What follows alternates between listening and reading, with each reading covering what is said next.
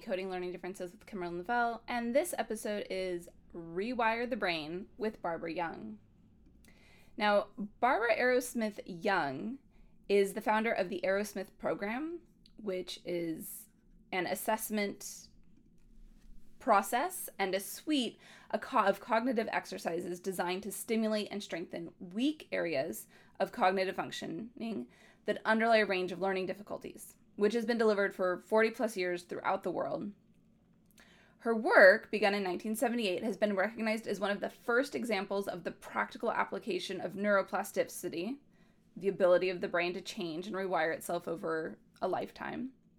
As the director of Arrowsmith School and Arrowsmith program, she continues to develop and refine programs for students with learning difficulties. Her vision is that all students struggling with learning will have the opportunity to benefit from cognitive programs utilizing the principles of neuroplasticity, programs that change the brain's capacity to learn and open to these learners a world of possibilities. The genesis of the Arrowsmith program's cognitive exercises lies in Barbara Arrowsmith-Young's journey of discovery and innovation to overcome her severe learning disabilities. Her inspirational book, The Woman Who Changed Her Brain, has become an international bestseller. And while our focus, of course, is on children and students, she has a lot of work with adults as well. So it might be something you are interested in yourself. I definitely took her assessment tool myself because I was curious. And it's a fascinating conversation. So I hope you enjoy. Good morning, Barbara. It's so great to have you on. Your story is so fascinating, so I'm very excited to share that with my audience. Can you very briefly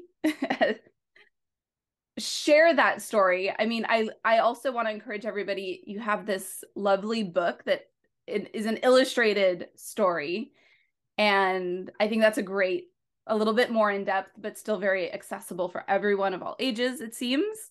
But for the purposes of our discussion, can you give everyone a quick summary of your story? Absolutely, yes. So my story begins many years ago in the 1950s when I started grade one in Canada. And I was identified in grade one as having a mental block because at that time there wasn't even the concept of a learning disability, right? This predated that concept. So my grade one teacher informed me and my mother that I had a mental block. And being quite literal, I actually thought I had a piece of wood, like a children's cube in my head. And later I learned, no, I didn't have a piece of wood in my head, but I had blockages. I had parts of my brain that weren't working at the level they ideally were designed to work at. But in grade one, I struggled to learn how to read. I struggled to learn how to write. I struggled mathematics. So if somebody gave me 12 and 14 to add, I'd add the 4 and the 1 and then the 1 and then the 2, like just random. Like kind of my world was a series of random events. And in grade one, I feel like I was given a life sentence. My teacher told my mother not to have high expectations for me, that all of my learning would be a struggle. So, I certainly spent a significant amount of grade one hiding out in the washroom, which I think, worked for me and it worked for my teacher. I got the strap in those days, because, when I wrote everything backwards, I would make my notebooks really messy because my hand was sweaty and it would, smear the ink. And my teacher thought I was doing this deliberately. Well, it was just the way my brain worked, right? So that was my beginnings. And I would say, I think the teacher was wrong in that I didn't amount to much in my life. I hope I disproved that. And though she was right in that all of my education was a struggle. I can't say, if I think on it, was there a day that I actually enjoyed school? Maybe somewhere in there, but they were few and far between. And my mother was an educator, so she was determined that her daughter was going to learn how to read and write and do basic math. And the school, my elementary school, was right across the street. I could look out of the living room window of my house, and there was the school. So I would come home at lunch, and I would come home after school, and my mother would have flashcards, right? So she would hold up letters and numbers, and eventually I learned how to read, I learned how to write, I learned how to do basic mathematics. And I wasn't grateful at the time, but I'm grateful now to all that effort that my mother put into ensuring that I had those basic rudimentary skills. However, it didn't address the learning difficulty. I mean, I still struggled conceptually understanding, grasping concepts, understanding what things meant. I had a really good visual memory, almost photographic, and a really good auditory memory. So really memory is what got me through most of my schooling. I would memorize all of my notebooks from page 1 to the last page. And then when I wrote an exam, I would flip through my brain to try to find a match to the information that was in my memory to the information that was in the question. And sometimes I did a really good match and got 100%. Sometimes I did a really bad match because I didn't really understand the question, and I might get 10%. And my teachers would conclude that I hadn't worked for that 10%. Well, I worked equally hard to get that 10% as I did the 100%. It was just, again, the way my brain was wired and my understanding. So, that was my schooling. I learned I had multiple learning difficulties. The part of the brain that attaches meaning, comprehension, wasn't working the way it was designed. I often say it was kind of like my translator was broken. So, if someone spoke to me and, if they asked me, what color is my dress, I could answer that because it's very concrete. But anything abstract, was really, really a challenge. So things like science, like mathematics, even, themes in literature, those were all challenging. So I struggled with social relations because I didn't really understand why people did things. And then I didn't understand if they talked to me really what they meant. So I spent a lot of time smiling and hoping that people would leave me alone. And I had a difficulty with knowing where the left side of my body was in space. So I was very clumsy. I would bump into things, trip over my feet, what I call a kinesthetic difficulty. So sports weren't an outlet for me. So I wasn't really good athletically. I wasn't good in concepts or understanding things, and I struggled socially. So I was quite isolated growing up. I could handle maybe one friend, but any more, that was way too complex for me. So yeah, so that was kind of my story and my schooling. And I also so my mother was really instrumental, and my father was a scientist and an inventor. And he had this belief. He said, if there's a problem in the world and no solution, he said, it's your responsibility to go out and find a solution. And then he said something that I've held very dear to me. He said, the rest of the world tells you can't do it. He said, don't listen. He said, this is how science goes forward. It doesn't listen to conventional wisdom.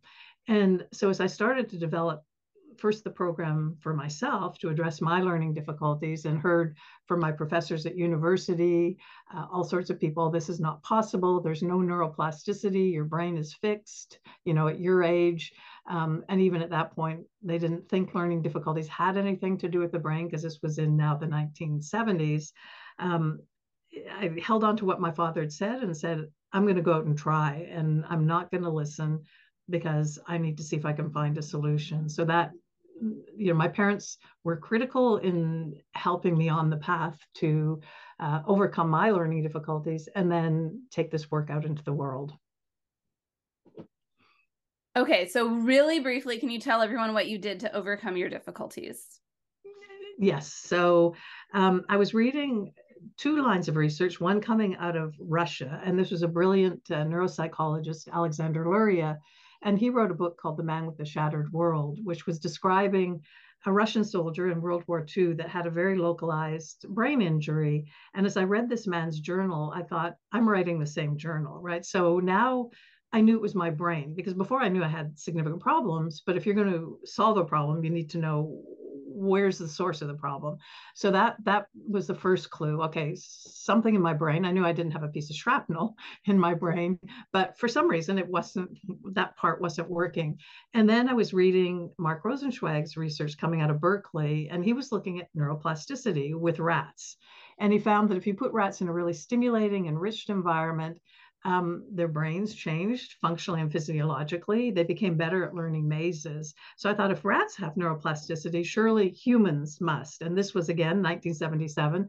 And I was told, no, that's not the case. But I remembered what my father said, go out and try. And so I created the first exercise. And what Luria had talked about with this part of the brain was you couldn't tell time. I was now 26 years old. I still couldn't tell time. I couldn't read a watch because it's a relationship between the hour hand and the minute hand. And I couldn't connect pieces of information. I couldn't see, how things related. I had no insight. So I created an exercise with clocks, and eventually I learned how to tell time because, I did this for hundreds of hours. But over time, as I added more and more hands, and now we have actually a 10-handed clock, I forced my brain to process multiple relationships very quickly. So it was like a workout for that part of the brain. The goal wasn't to tell time. The goal was force my brain to process relationships. And at a certain point, it was like blinders came off. All of a sudden, I could listen to a conversation and I could understand it in real time. Whereas before, I lived in what I called lag time. I was always behind everybody else, and sometimes I never understood. Now I could listen, I could understand, I could actually make an appropriate comment, I could understand their comment back to me. It was so powerful. For the first time, I was part of human discourse. And then I went back and taught myself all of mathematics because now I could grasp concepts. It was just so powerful. So I knew there must be human neuroplasticity because I worked really, really hard. And with the best will in the world, I couldn't do these things that now I could do after I changed my brain. So then I created 2 more programs. One where I had to do all sorts of drawings with my eyes closed to strengthen that part of my brain that did sensory processing and understood where my body was in space. So now I can play sports. I don't bang into walls. I don't dent my car because I don't know where the car is, on the left side, just like I didn't know my body. And then I created an exercise for spatial reasoning because I couldn't read maps. I couldn't construct IKEA furniture. I couldn't build from a 2-dimensional plan into 3-dimensional representation.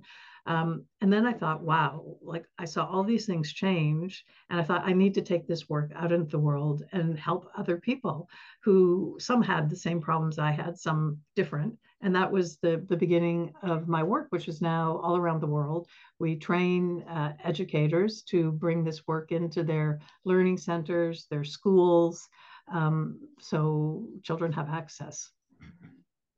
That is so incredible. Okay. So knowing what you know now, is there anything different that you wish your parents or teachers had done differently to help you when you were a child? It's a really good question. I wish, maybe my grade 1 teacher had been a little more compassionate, but it was the times, right? She didn't know. She was doing the best practice that she knew. I was an anomaly. She was I think this was her first or second year teaching, and she'd never met anybody whose brain was wired like mine. So it wasn't, she was doing the best that she could, given the challenges that I had and the knowledge that was available at that time. So, and I think my parents, if they hadn't done what they did, I don't want to think about where I might be. Maybe I would wish, that there was more open conversations around learning difficulties. But again, there just wasn't the knowledge. Like it wasn't until I think the late 60s, early 70s that people started this concept of a learning disability or learning difficulty. So, I just kind of have to accept that was the knowledge and the understanding at the time. And then I think, some people ask, would I have preferred not to have been born with the really significant challenges I had? Like I've met people who've had strokes, and some of my difficulties were equal, like they were very severe. But I can't say, yes, that I wished I had been born without those difficulties, because it led me to where I am now. Like it really is that nature nurture. So the nature of my difficulties led me to create this work, and the nurture of my parents and their belief systems supported me in creating this work. So, I think this was my life path, to do this work. And so, it was painful at points. And here I am. How much? So I was, as I was kind of reading your story, listening to your story, I was thinking about the fact that in the moment you decided, like, I can change my brain. So way before Carol Dweck's work on growth mindset, you had a growth mindset of my brain can change. I can figure this out. And in Carol Dweck's work, we know that, and others, we know that having that belief it's kind of like a self-fulfilling prophecy. Like if you have a fixed mindset, oh, I can't change, I can't learn anything, then you're not going to learn anything or not much. And if you have a growth mindset, you have that ability to like really grow and learn. Mm-hmm. What are your thoughts on that? Like, do you think that played an important role, or how important of a role do you think that played? I think it played a really important role. And again, there I credit my father, because, he would come home with his, like he had patents, like he conditioned electricity. I don't understand really all of what he did, but he would come with these huge blueprints and diagrams and lay them on the living room floor. And I caught his excitement, like his, even though I didn't understand anything, but his excitement in the creative process, which is like that growth mindset, like the excitement of creating something that didn't exist, right? Like, kind of that possibility thinking, growth mindset. I mean, we didn't have a terminology for it at the time, but it was infectious. Like, and so he instilled that in me. And again, that belief system, if there's a problem, go out and create a solution. And it's your responsibility to do that. like, and this is how, the world progresses and science goes forward. And that absolutely is a growth mindset. So it was part of my family experience. So that was really fundamental, in supporting me in creating this work. And certainly as I was creating it, I had lots and lots and lots of people tell me I was crazy, this is ridiculous, this is not possible. But again, I held on to that, that message that my father had given me. And I didn't know if it was going to be successful. It was like in science, you create a hypothesis, you say, based on this information, it's possible, this might be possible. But I figured I have to try, because my life was getting more and more constricted. I was now in graduate school. I was sleeping 4 hours a night, working 20 hours a day, 7 days a week. I, would have pneumonia like several times every winter, because driving my body beyond what was humanly possible. I developed an immune system disorder. It was a huge cost. Having this learning difficulty was a huge cost to me, emotionally, physically. And so I thought, I have to try. I may not be successful, because sometimes, you aren't when you set a hypothesis and experiment, but I have to try. And I was successful. And over the history of developing this work, there's sometimes things have ended up in the waste paper basket, and then you go back to the drawing board. I mean, and you refine it, or you try something different, and until you get the outcomes that one expects to change the brain. I mean, to me, our brain filters our perceptions of ourselves, our understanding of other people, our understanding of our world, our relationship to the world. It's no matter what we're doing, our brain is involved, across our day, and we can't kind of escape it. Like, we carry it everywhere we go. And the power, if we can harness neuroplasticity and change the brain, to me, it's probably one of the most positive and optimistic developments, certainly in my lifetime, and huge applications. I mean, my work is in learning difficulties, but we're also doing research in addiction and seeing the benefit. We're doing research, long haul COVID, that's affected people cognitively, seeing the benefit.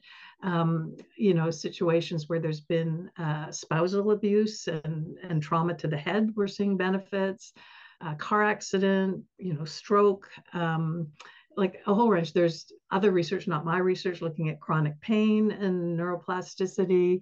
To me, it's just incredibly promising. This organ that when I grew up, I was told was fixed, and basically you got a problem with it, you got to live with it. Well, we know that's not the case. And how hopeful is that?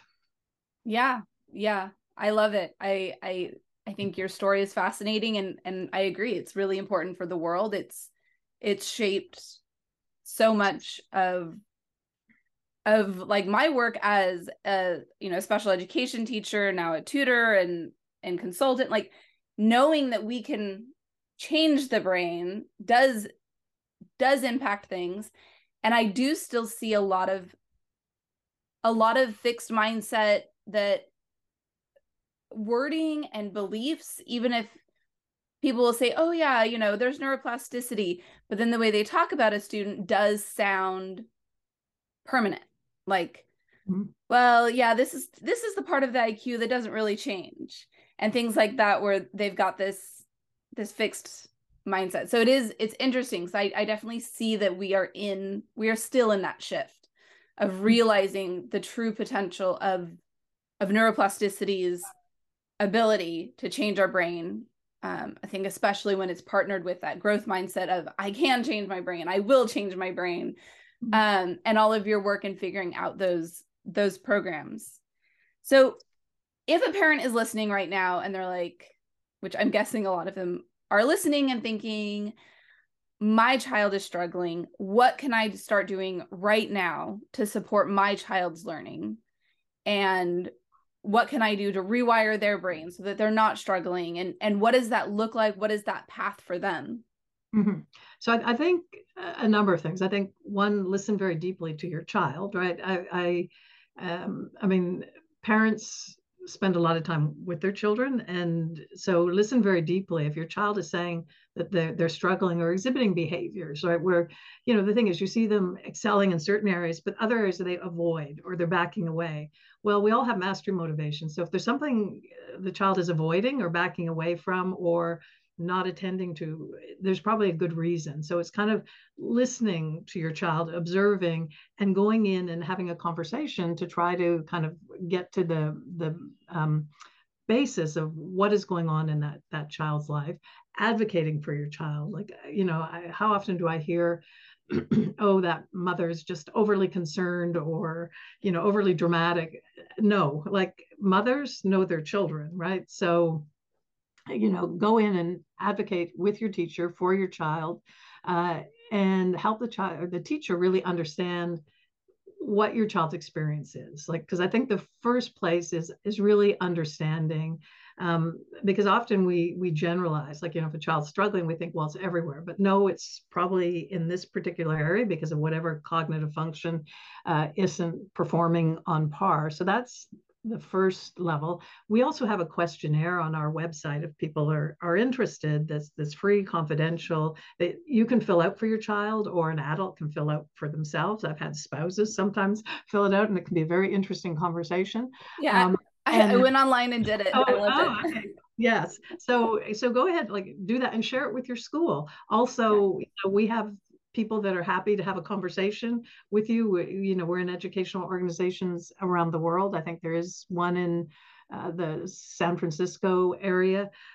So reach out if you've done the questionnaire and you have questions, to have a conversation, to help understand what that cognitive profile means, because we have multiple different cognitive functions, and some can be working really well, some average, and some are weaker, and they're creating a drag on the system. So I think understanding is the first level, and if that cognitive questionnaire can help, great. And then and so with that information, and if the teacher is provided with that information, they can start maybe modifying how they deliver the curriculum to the child. Now, that's not changing the child's brain, but it's having more insight and understanding as to the best way that child learns, given their current cognitive profile. The next piece is of interest. And we have online programs. I mean, that was one of the things that COVID drove us to, because we were in multiple schools all around the world, and all of a sudden the doors closed, and we had students who we needed to continue to provide the program to. So in 3 weeks in March 2020, we went online all around the world, and then we created a development community with the educators. What would you like to see? How can we improve this? And then I'm a big research geek, so I looked at all of the data over the last 2 to 3 years, and we're getting exactly the same results in the online. So we have a more independent online, we have a virtual classroom where you come into a classroom online with facilitators, and then we have the in-person experience. So it almost doesn't matter where the child is in the world, they can access this work. And we have multiple options, to try to make this work accessible. And then the other thing is, go to your school and advocate. Say, I'd like to see a cognitive program in my school, and parents have been very successful. I mean, a lot of the schools that we're in, it's because, mother went and knocked on that door and said, hey, I want you to look at this. We go to school to learn. We learn with our brain. It's time we put the brain into the education equation, not just as a kind of a passive vehicle, but something, as the child is learning, we can actually change the brain. And we're doing studies in New Zealand, studies in Madrid in Spain, where students in grade 1, 30 minutes a day, 5 days a week, are doing a developmentally appropriate cognitive exercise. Grade 2, a different one. Grade 3, a different one. And those students are outperforming students in the same grade not getting the cognitive exercise in really like processing speed, selective attention, working memory, like really critical cognitive abilities, not just for grade 1, grade 2, grade 3, but for the rest of their life.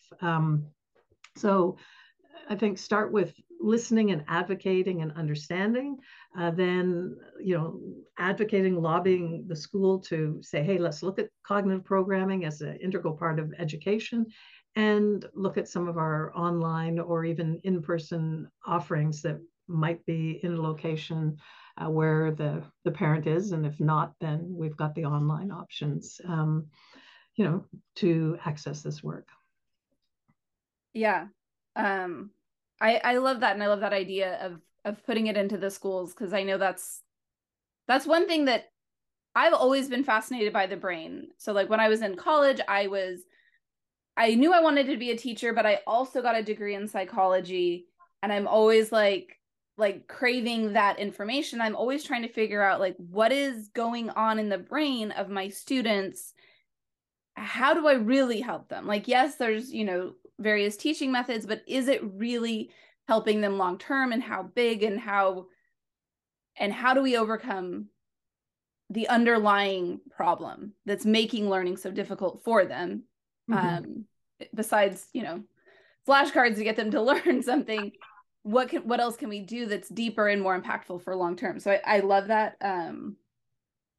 I'm definitely interested in finding out more about all of this. One thing I think I heard you say was that you're able to improve children's working memory.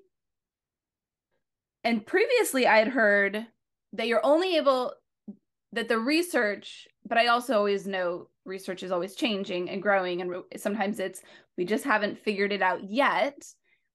Previously, my understanding on working memory was they're saying you can improve working memory for a specific task, and the child's ability, their working memory for that task will improve, but it won't generalize to improving working memory overall, which I always found strange, because most things kind of generalize. Do you have any information or research or anything that comes to mind about that? Yeah, so my view on working memory maybe it's a little different from the field. I believe every higher order cognitive function has an aspect of working memory. So whether and a lot of it is driven by the prefrontal cortex, right? Like, your left and right prefrontal cortex versus the executive functioning of the brain is, that problem solving, strategizing is the part of the brain, you're given a problem to solve. And what part of the brain activates first is the prefrontal cortex. It's kind of setting the stage. Okay, how do I tackle this problem? What resources do I need to bring to bear? What other parts of my brain do I need to bring online? Like if it's a math problem, then I need to bring certain areas online to be able to solve that. If it's a social problem, I've got to bring other areas. So working memory is it's also a combination of the prefrontal cortex, which is that kind of organizer, driver, activator of the brain, and then the other regions of the brain in the neural networks that need to hold information or operate on information to solve the problem. So there's no one working memory, and that's why I've probably over my career looked at thousands of psychoed reports, like thousands of them.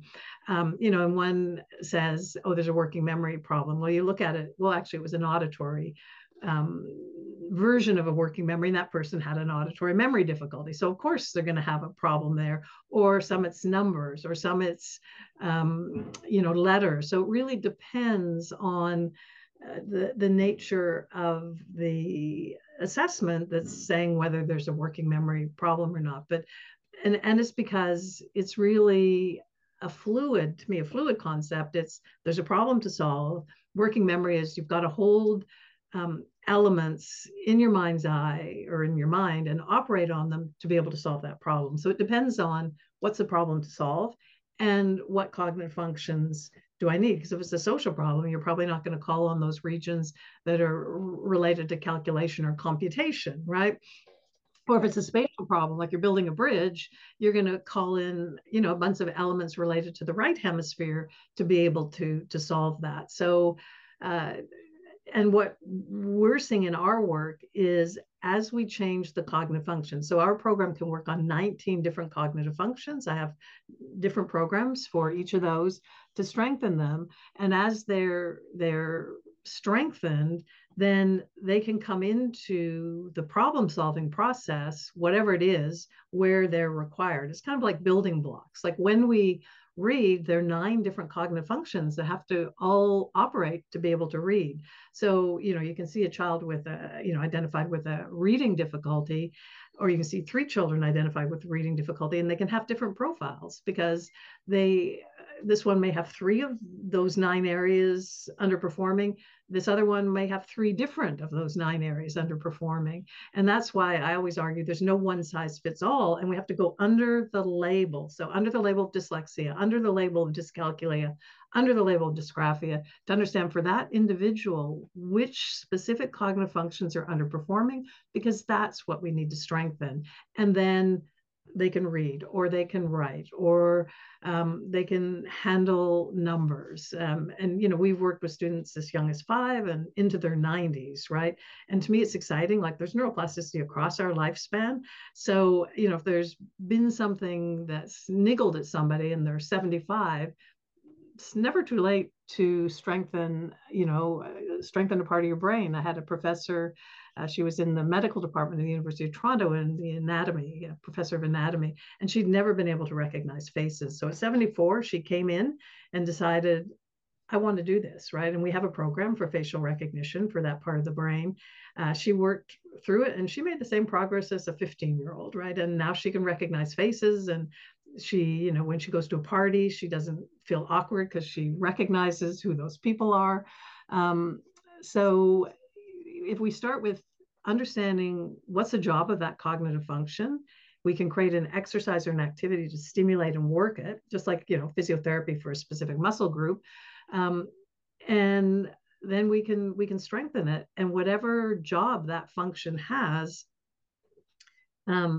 it allows the learning to go forward because it's now operating within the neural network effectively. So I don't know if that answered your question on working memory sort of in a roundabout way, but it's complex. But these cognitive functions that we can strengthen are components that are brought into working memory tasks to solve problems. Yeah, no, I think that did, because I think it makes sense. I think what you're saying still aligns with what the research is saying. And it's something where we don't then have to look at the research and say, well, we just can't really work on it.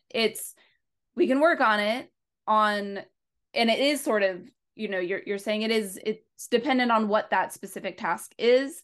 And I think it definitely is what we're seeing of the kid is really struggling in this specific area. And then, yeah, we throw the blanket working memory on it. But I agree that it is multiple parts of the brain that are working together. So I think that makes a lot of sense. I also, no one size fits all. Like I agree with that because, and the labeling,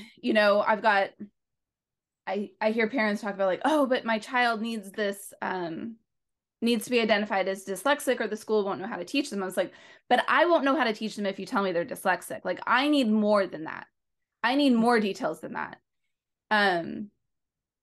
Because there are, like you're saying, there's different things that are happening in the brain, and there's a majority of kids with dyslexia that are all kind of struggling with this cognitive function, but there's some that it's something completely different, and how it's happening makes such a difference. So I think you're so right. And like you said before, bringing the brain into education and learning is critical, and keeping that in mind that there is no one size fits all. That's like when I'm tutoring, I don't use any one program because I need to individualize to every single child. Absolutely. I think that's really, really key. And what I say to parents, if you go to somebody and they say this one program is going to fix everything, I said, walk out the door, because right. It would be lovely if that was the case, but our brain is incredibly complex. Like it just doesn't work that way. So I think you're absolutely right. There is no one size fits all. And one of my staff, my executive directors, just doing a presentation in Medellin, Colombia, not online, right, to a big global education forum, and it's on equity in education. And I said, what is the great equalizer is our brain. Like every single one of us has a brain. Like we may not have the same economic factors, we may not have the same access to different resources, but we all have access to a brain. And if we can again put the brain in the education equation, we give all of these individuals an equal opportunity to excel and to function. I think, what would my life have been like if in grade 1 there was a cognitive exercise, and in grade 2 another one, and in grade 3 I would never have had the social emotional fallout that I had with my learning difficulties. Like I ended up in therapy for a number of years just because of the trauma of my struggles. And it just normalizes. Like we all go to school to learn, we learn with our brain. So everybody is working their brain. So there's no stigma. Oh, I've got to go to a special place, to get this kind of help, because every child can benefit. So I think, our brain is our great equalizer if we just put it into the education equation. And I think your comment earlier about, paradigm shift. I've been making these arguments for 40 plus years, but in terms of a paradigm shift, that's not a long time. It feels like a long time, but it's coming. And, they've been silos, like neuroscience is over here in this silo, education is over here. And it's now, I think we're starting to bring the information together. And I find, like, the educators that I get the privilege to meet all around the world who are implementing this work, they got into education because they wanted to make a difference in the lives of their students. And this work really allows them to do that and see those differences. So they're really excited and they embrace it, but they weren't educated in teachers' college on this kind of work. So, my hope is that this becomes a normal part of teachers' education as well. So while we agree, no one size fits all, what I'm now wondering is, would it benefit all to have as part of their education going through the grades, well, right now we're working on reading, right now we're working on math, right now we're doing cognitive exercise A, and working through 19 different cognitive exercises over the years that are working those kinds of, or is that a waste of time for too many kids? Is it, what would your vision be? Like, would you want it to be that generalized, or do we need to stay specific to each kid? I would start with being generalized, because we have hundreds of levels in each of the cognitive exercises. So the individual, if they struggle, they're like, or don't struggle, they're going to hit their level very quickly. That's the right one where their brain's engaged and it's driving neuroplastic change. So whether they have a difficulty, whether they're average, or even whether they're gifted, we have levels that they will meet, which then will push their brains, which is the basis for all learning. And we picked exercises. So in grade 1, it's the part of the brain that's involved in motor planning, which is in writing, eye tracking, and reading. In grade 2, we've picked the what I call symbol recognition. It's the part of the brain that holds visual symbol patterns, which is critical for spelling, for reading, even learning math formula, chemical equations, any kind of visual template learning. Grade 3, the part of the brain that's related to quantification and numeracy. So we've picked, cognitive functions that are appropriate for what the demand and education is at that time. And we have so many levels that all children can benefit. And then for those students, who, like myself, maybe needed a bit of extra work, I would see having a cognitive classroom that's running, that students can come in and out of over the course of the day for maybe 1 or 2 more periods, like, because maybe they need a couple of more areas than just the area that's being worked on in that class. So then that would meet those students' needs that have more significant difficulties, and they would also be getting work in the regular classroom, and all the students, even the ones that don't have difficulties, benefit. And that's what we've seen in the research, that all of these students benefit. And then it's just normal, like you go to school to learn and you work your brain at the same time you're learning. So again, we remove the stigma, because there's still a tremendous amount of stigma related. I'm sure you know that in your work. I see it when I go around the world and meet with students,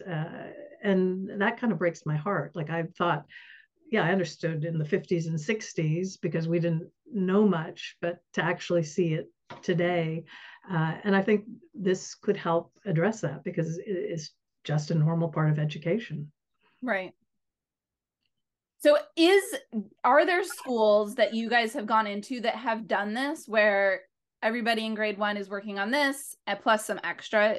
Are there schools doing that? Yes, there's a school in Madrid in Spain that's doing it. There's a school in Wellington, New Zealand that's doing it. And then we've done a number of schools where they haven't done like the whole model, but they've maybe picked one grade. So there are multiple schools. There have been schools in Canada, the United States, that maybe have done it in grades 2 or 3.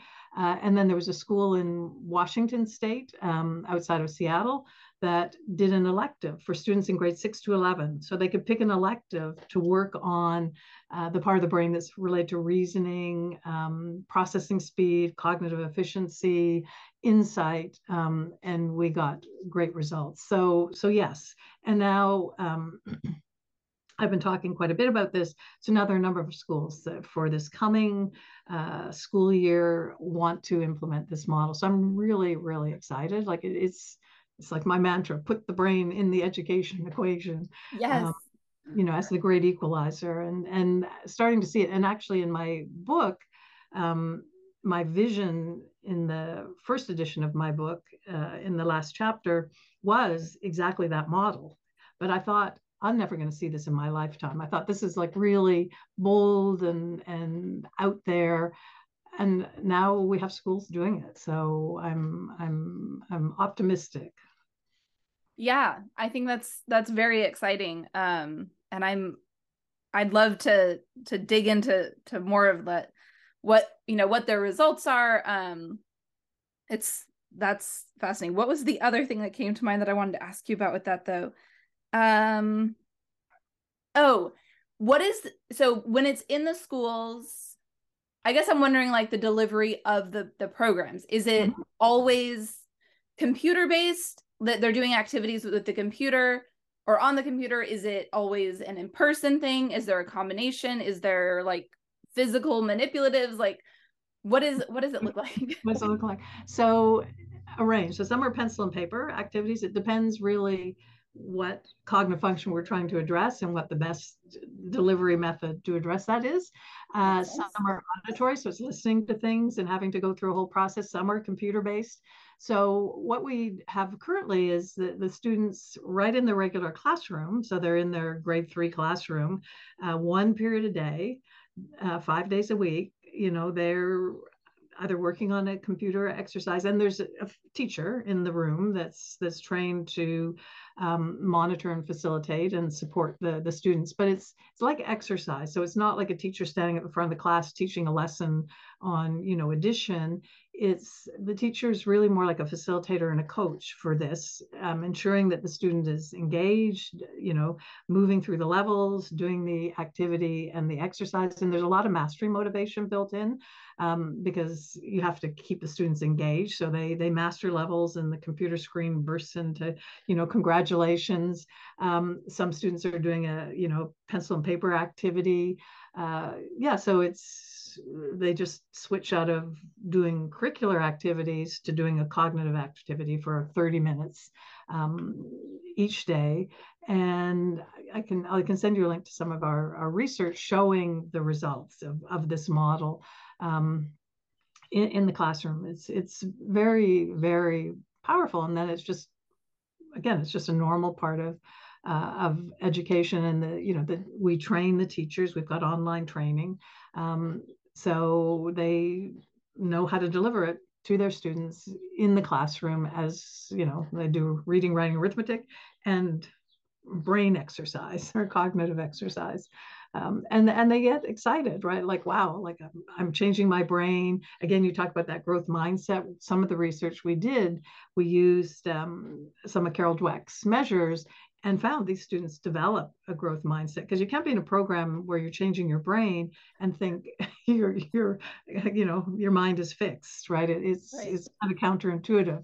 And they developed locus of control, like where they saw themselves as agents of change in their lives, more happiness, even reduction in cortisol. We measured cortisol because they were less stressed. These were students with learning difficulties, right? And having a learning difficulty is a stressor that you can't really escape very effectively. And so the fact that the students were reporting all these changes, parents were observing changes, and physiologically their body was registering that change with reduction in cortisol. So it has really big implications. Yeah, that's such a beautiful thing, because that's always one of the difficulties, is those kids already have a learning disability, so then they start feeling badly about themselves and having stress, which then is shutting down more of their ability to learn and just puts them further behind and makes them feel worse. And it's like this horrible snowball effect and I've seen that, when we are able to get kids starting to make progress, they can suddenly make a lot of progress because they can suddenly believe that they can make progress. Mm-hmm. So I think that's so exciting, that pairing that all with these cognitive programs, cognitive functions. So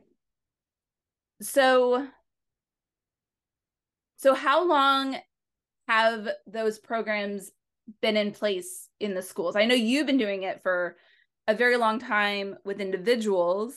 I'm just wondering about how long the schools have been working on it.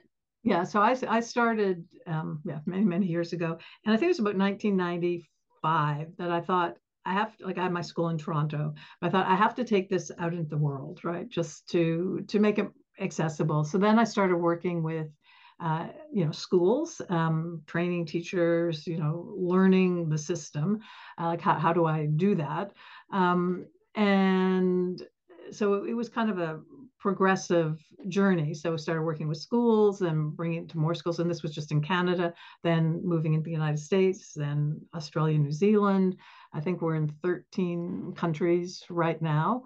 And then I'm just my basic nature, like I like to develop things. So I would look at the models and think, okay, yes, we have the cognitive classroom because that's the first model I created. So the students, there'd be a cognitive classroom running all day, the students coming in and out, doing the work. And then I got this idea of what I call the whole cohort model, where the students are just doing it in their regular classroom.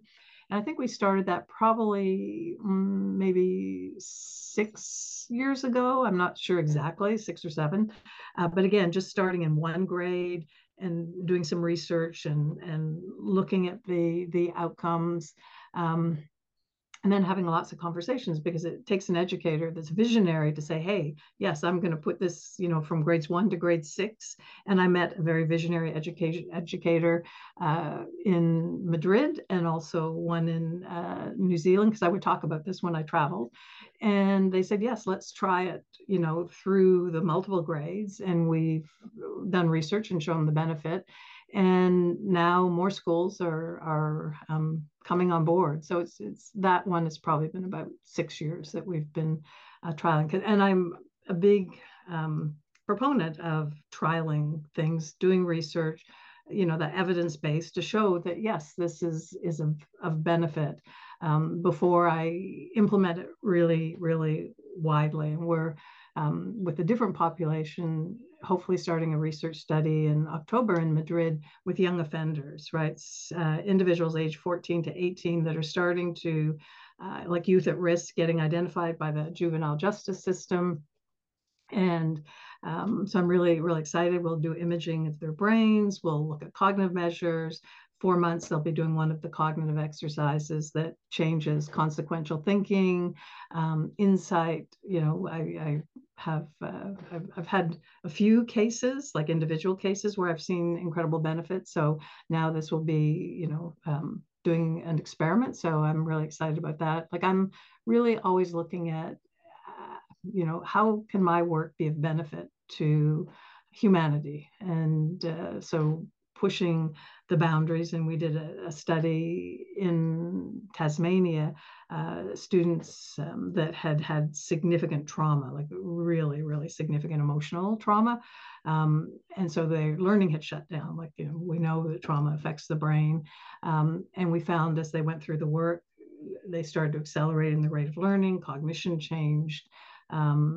So really, yeah, really excited. So I'm always looking at how can we make this work accessible, and what groups of individuals can benefit from this work. I love that. I'm so excited to keep following your work and see what's happening. And yeah, it's very exciting. I think it's an approach that has been missing, even though you've been there trying to do it for a long time. I'm excited that it's gaining momentum, because I think it's a piece that's missing in most schools. There's too much like, oh, well, they're learning, and then we just hand them like more flashcards or something and there are other approaches that are helpful, but then sometimes they get locked into this program, and this one program is supposed to fix everybody with dyslexia. And we know that like we've said, it's not going to work. Okay, well, I want to wrap this up, but I also don't want to wrap this up. We need to wrap this up. Okay, so any last pieces of words of wisdom, advice that you want to give to any parents or educators that are listening today? Yeah, I think, as I said earlier, like, listen deeply to your children and listen deeply to your students, right? And not make assumptions. Like every time I make an assumption, I usually regret it. And it's human nature to make assumptions or lump, individuals into categories, because it just makes things easier. But really listen deeply to your children and to your students and observe. Like, they're going to teach you a great deal. Like I have learned so much from the individuals that I've worked with over the years, and they were instrumental in helping me create my work because I listened very deeply, and we kind of became partners in developing this work. So I think that would be my first piece of advice, and then the other is around growth mindset that you talked about, that really supporting your child or your student in developing a growth mindset, because that's going to serve them for the rest of their life. Yes. Beautiful. Okay. I will definitely encourage everyone, check out the show notes. I'll have all the links to all of the websites and all those resources, the cognitive questionnaire that everybody can do. That was fun and simple, and it was just like kind of I just did it on myself and just like gaining insight, like even just the questions of just thinking through like, okay, how much of a problem is this for me? Like that is that beginning piece like you talked about of that understanding. So I love that. We'll encourage everyone to go do the questionnaire and then progress from there and contact you from there. All right. Well, thank you so much for being on, Barbara. Oh, well, thank you. I really, really appreciate you having me on, because my goal is to build awareness for this incredible organ that we have, the brain, and its capacity for change and for its implementation in education. So thank you. I really, really appreciate it. Thank you.